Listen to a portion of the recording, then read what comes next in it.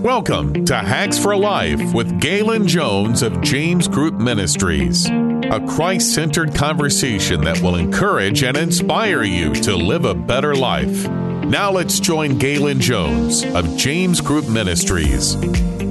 Welcome. You're listening to Hacks for Life.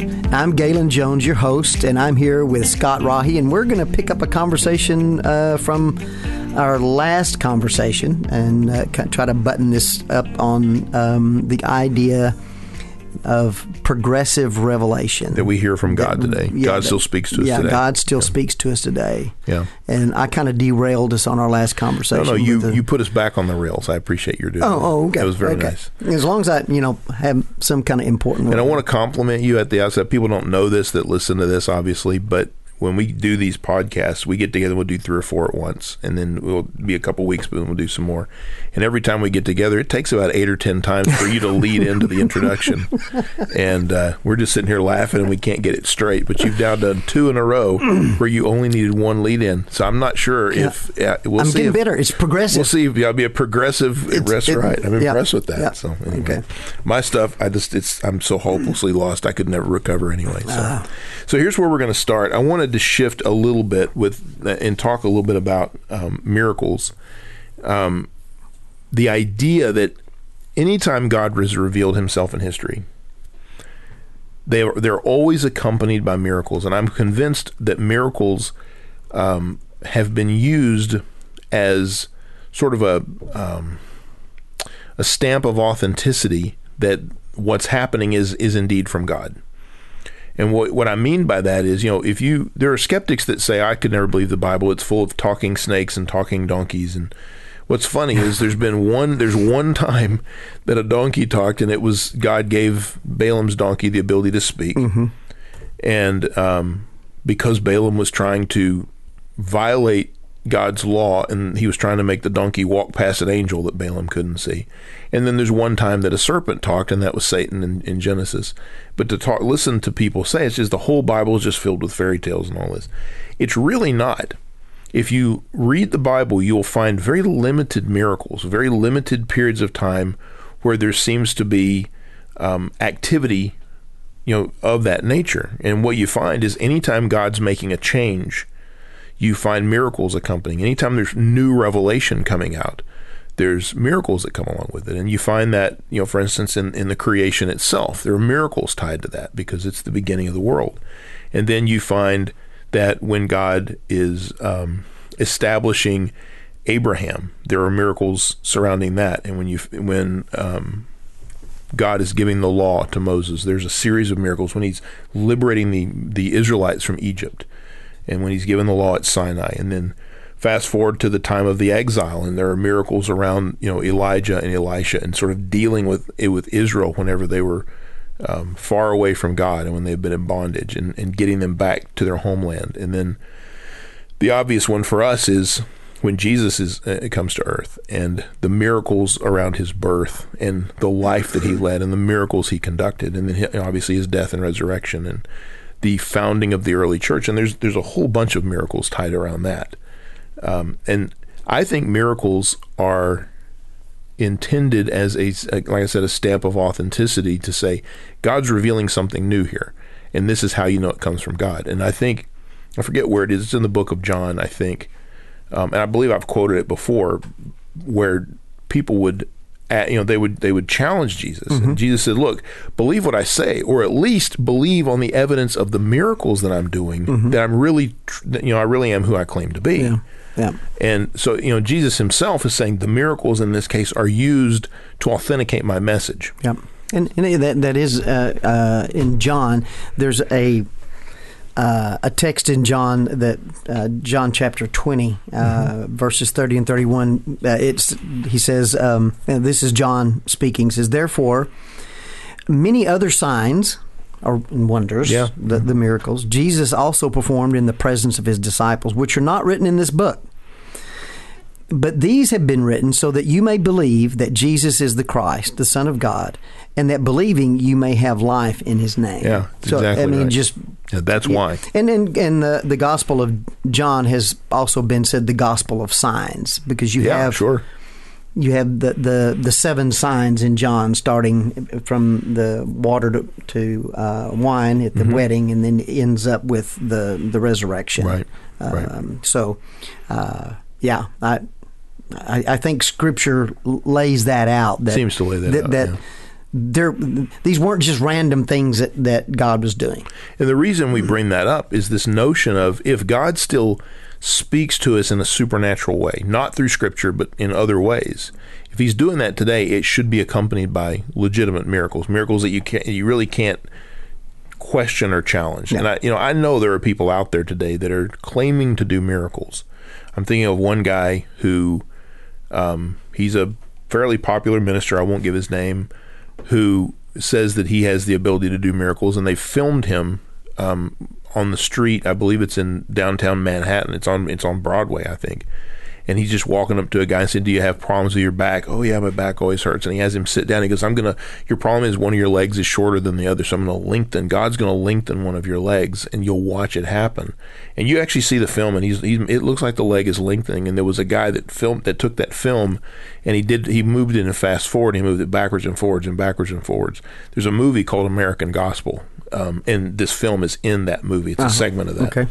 And so this is a movie about... The American Gospel is a movie about sort of the health and wealth gospel, and sort of addressing that. We'll talk about it here in just a minute. Okay. But in there's this guy that's doing miracles, and what you see when you see the fast forwarding is the foot that's supposed to be moving. What he's doing is he's subtly manipulating the other foot and making it appear that the other foot is growing, making it appear that the one foot is growing, but it's just him moving and twisting the ankle just barely. And it's really obvious when you watch it in fast forward, but he claims to be doing these miracles. And so he's saying, "Trust me, my word is from God because I'm doing these miracles." Yeah. So my question is, he even agrees with the principle. I'm giving revelation from God, and you should trust me because I'm doing miracles. Right. The question is, are the miracles today still happening, so that we can trust people who claim to do them, that they really are telling us new revelation from God?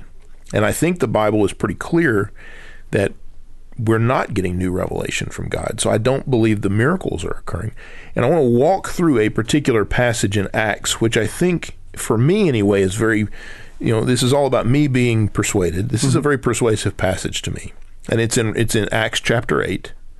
And it's when Philip had been preaching in Samaria.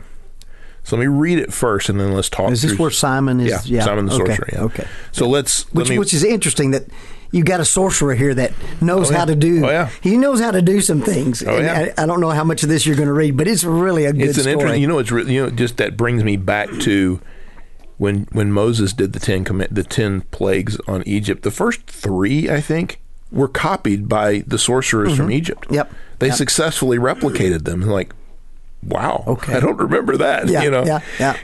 Anyway, so let's start with verse 4 here. And here's what. Now this is Acts chapter 8, verse 4. Okay. And this is Luke obviously writing it. Now those who were scattered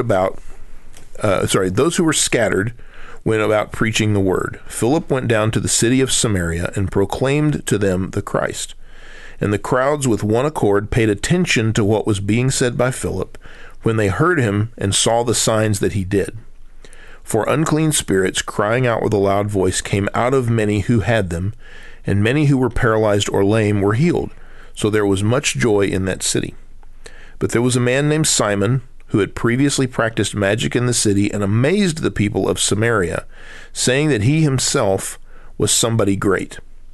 They all paid attention to him, from the least to the greatest, saying, This man is the power of God that is called great. And they paid attention to him because for a long time he had amazed them with his magic. Again, even in this case, the magic is used to authenticate the message of somebody, in Simon's case. Yeah. Continuing with verse 12. But when they believed Philip, as he preached good news about the kingdom of God in the name of Jesus Christ, they were baptized, both men and women. Even Simon himself believed, and after being baptized, he continued with Philip. And seeing signs and great miracles performed, he was amazed. Now, when the apostles at Jerusalem heard that Samaria had received the word of God, they sent to them Peter and John, who came down and prayed for them that they might receive the Holy Spirit, for he had not yet fallen on any of them, but they had only been baptized in the name of the Lord Jesus. Then they laid their hands on them, and they received the Holy Spirit. Now when Simon saw that the Spirit was given through the laying on of the apostles' hands, he offered them money, saying, "Give me this power also, so that anyone on whom I lay my hands may receive the Holy Spirit." But Peter said to him, "May your silver perish with you, because you thought you could obtain the gift of God with money. You have neither part nor lot in this matter, for your heart is not right before God. Repent therefore of this wickedness of yours, and pray to the Lord that, if possible, the intent of your heart may be forgiven you.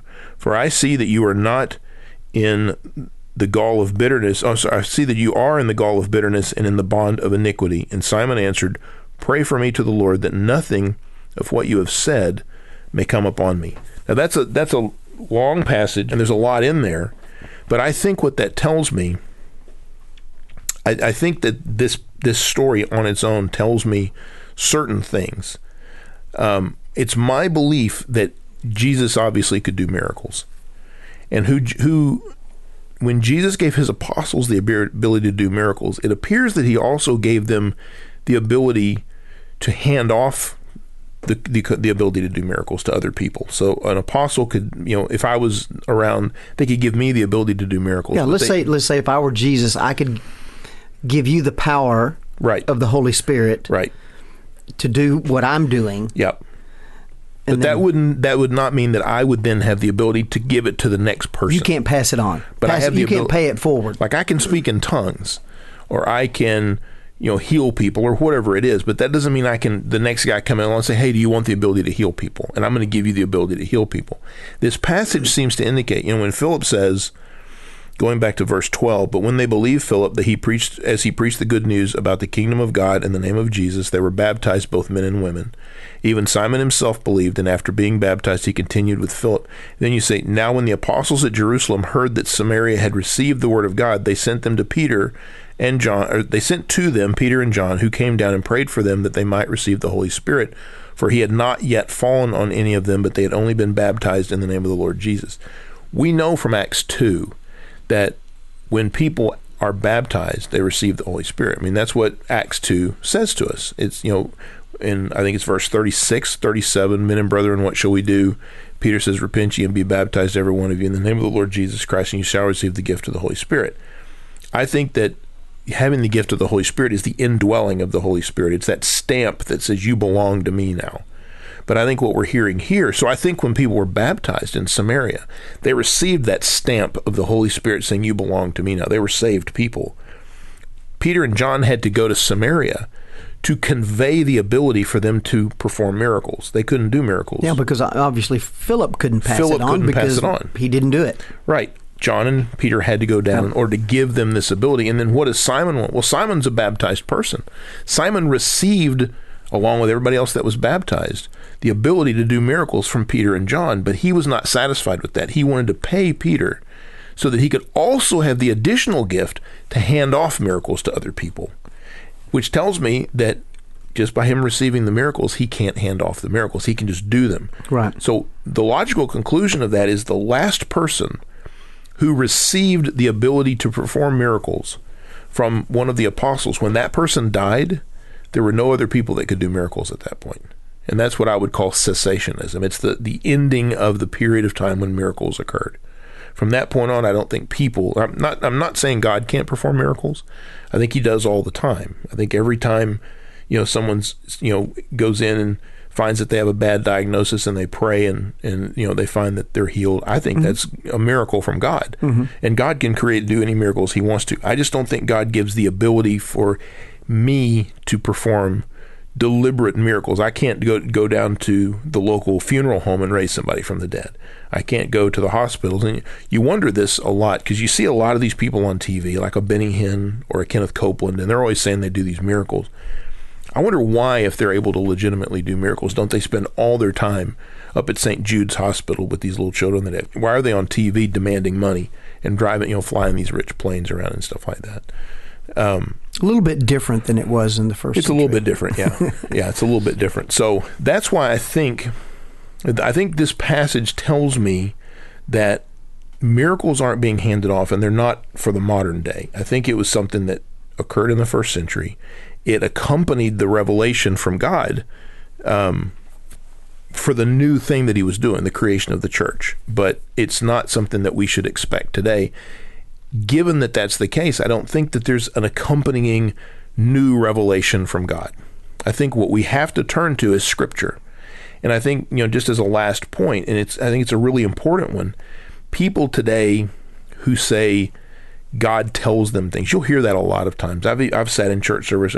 There was a guy several weeks ago, we were visiting a church, and a guy gets up and he says, God told me this morning that I needed to talk about this topic, and he told me there was going to be somebody in the audience that was contemplating suicide. I'm like, no, God didn't tell you that. Okay, maybe you believe me. I'm not saying people can't convince themselves of these things, but I don't think that progressive revelation, in the sense that God continues to tell people new things, is sustainable. And here's a test, I think, that we need to think about.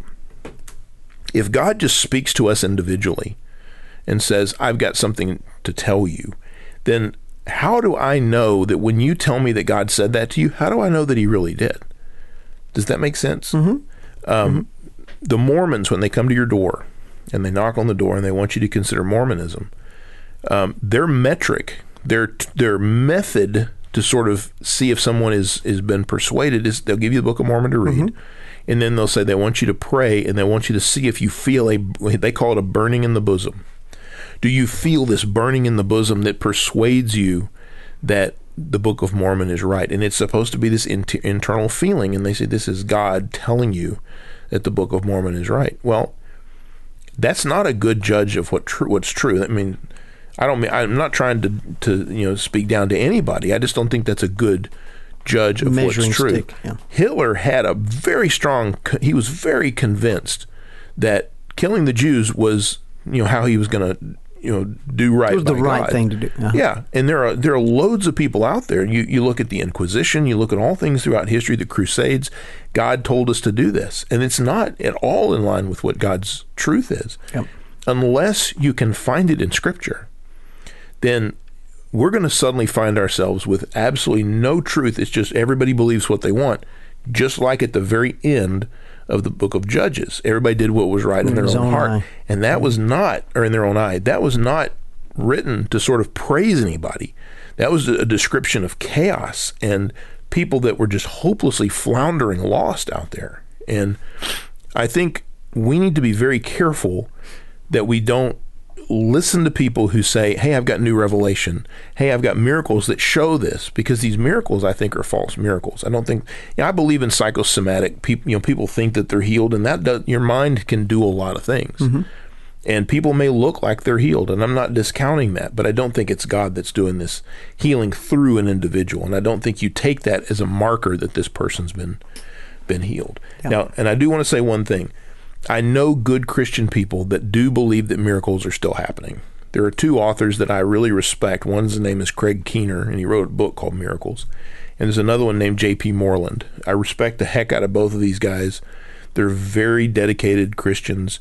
They're people that I rely on for a lot of the apologetic stuff, like the philosophy of mind that we went through. Mm-hmm. A lot of that I learned from J.P. Moreland. I really respect the guy, but he believes in miracles. I don't think that someone who believes in miracles, I don't think that necessarily means that you're not saved. I want to be clear about that. Somebody can have a different view about this. I'm expressing what my view is and what I think is true, and I'm expressing what I believe some of the problems that you get into are with it. Mm-hmm. But I don't want anybody to say, okay, so you believe in miracles, you're not my brother in Christ anymore. It's okay to have the principle is, we love to divide and build walls between ourselves so much. And the phrase that I've heard, which helps me a lot, is in essentials, unity, in non-essentials, liberty, in all things, love. I think in all things, charity is mm-hmm. how it is. I consider miracles to be non-essentials in the sense of, am I a saved person or not? Mm-hmm. And so I think it's okay to have a divergent opinion about it, but I'm just expressing mine. I believe and I personally think make it more difficult for yourself whenever you say miracles are still happening, because then the Mormons can say, okay, then my burning in the bosom is legitimate. That sort of a thing. And it's just a hard thing to do. I think it's important. It's how you're defining miracle, because I don't hear you saying that, we could pray that somebody is healed and they're healed. We ask for it, but it's not the same process. It's not it doesn't mirror what is happening like in John or what Jesus did. I mean, it just, and I've always been of the position that, God can do whatever miracle he wants to do anytime that he wants to do it. He doesn't need me to be there to implement the miracle. Right. And somebody that says, I am God's representative on earth, and I'm going to put my hand on you, and there's some sort of magic or some sort of miraculous ability. I don't want to use the word magic. Miraculous ability that I have that God's given me to heal you or to do something, give you the ability to speak in tongues or whatever. That person I would be very cautious of. Yeah. And I don't. J.P. Moreland doesn't do that. Neither does Craig Keener, as far as I know. So I'm really not. I'm not putting them in that camp. Right. Right. Okay. So I just wanted to go through that really, really quick. I thought it would only take a couple of times. So how about next time? Let's turn to. I want to look at some of the historical. Begin sort of digging into that. The first topic I'd like to spend time on is: were the New Testament documents written early? Because a lot of the liberal scholars today will say they were written fairly late. Quite a bit of time passed between the events and the writing of the documents, and I don't think that's true. I think you can make a good case that they were written early, and I want to sort of walk through that. Well, and some of them will say that it was the early church that actually wrote them. It wasn't. So like in 300-400. When we push them way out, start making stuff up, then it gets kind of wild. So okay, look forward to it. You bet. You've been listening to Hacks for Life with Galen Jones of James Group Ministries. The James Group is a nonprofit, Christ-centered organization that seeks to serve the community by offering skilled caring support for anyone in need. For help, call 972-243-4673. That's 972-243-4673. For questions and comments, email Galen at jamesgroupministries.net. That's GALON at jamesgroupministries.net. Thanks for listening. Join us next time for another Hacks for Life with Galen Jones.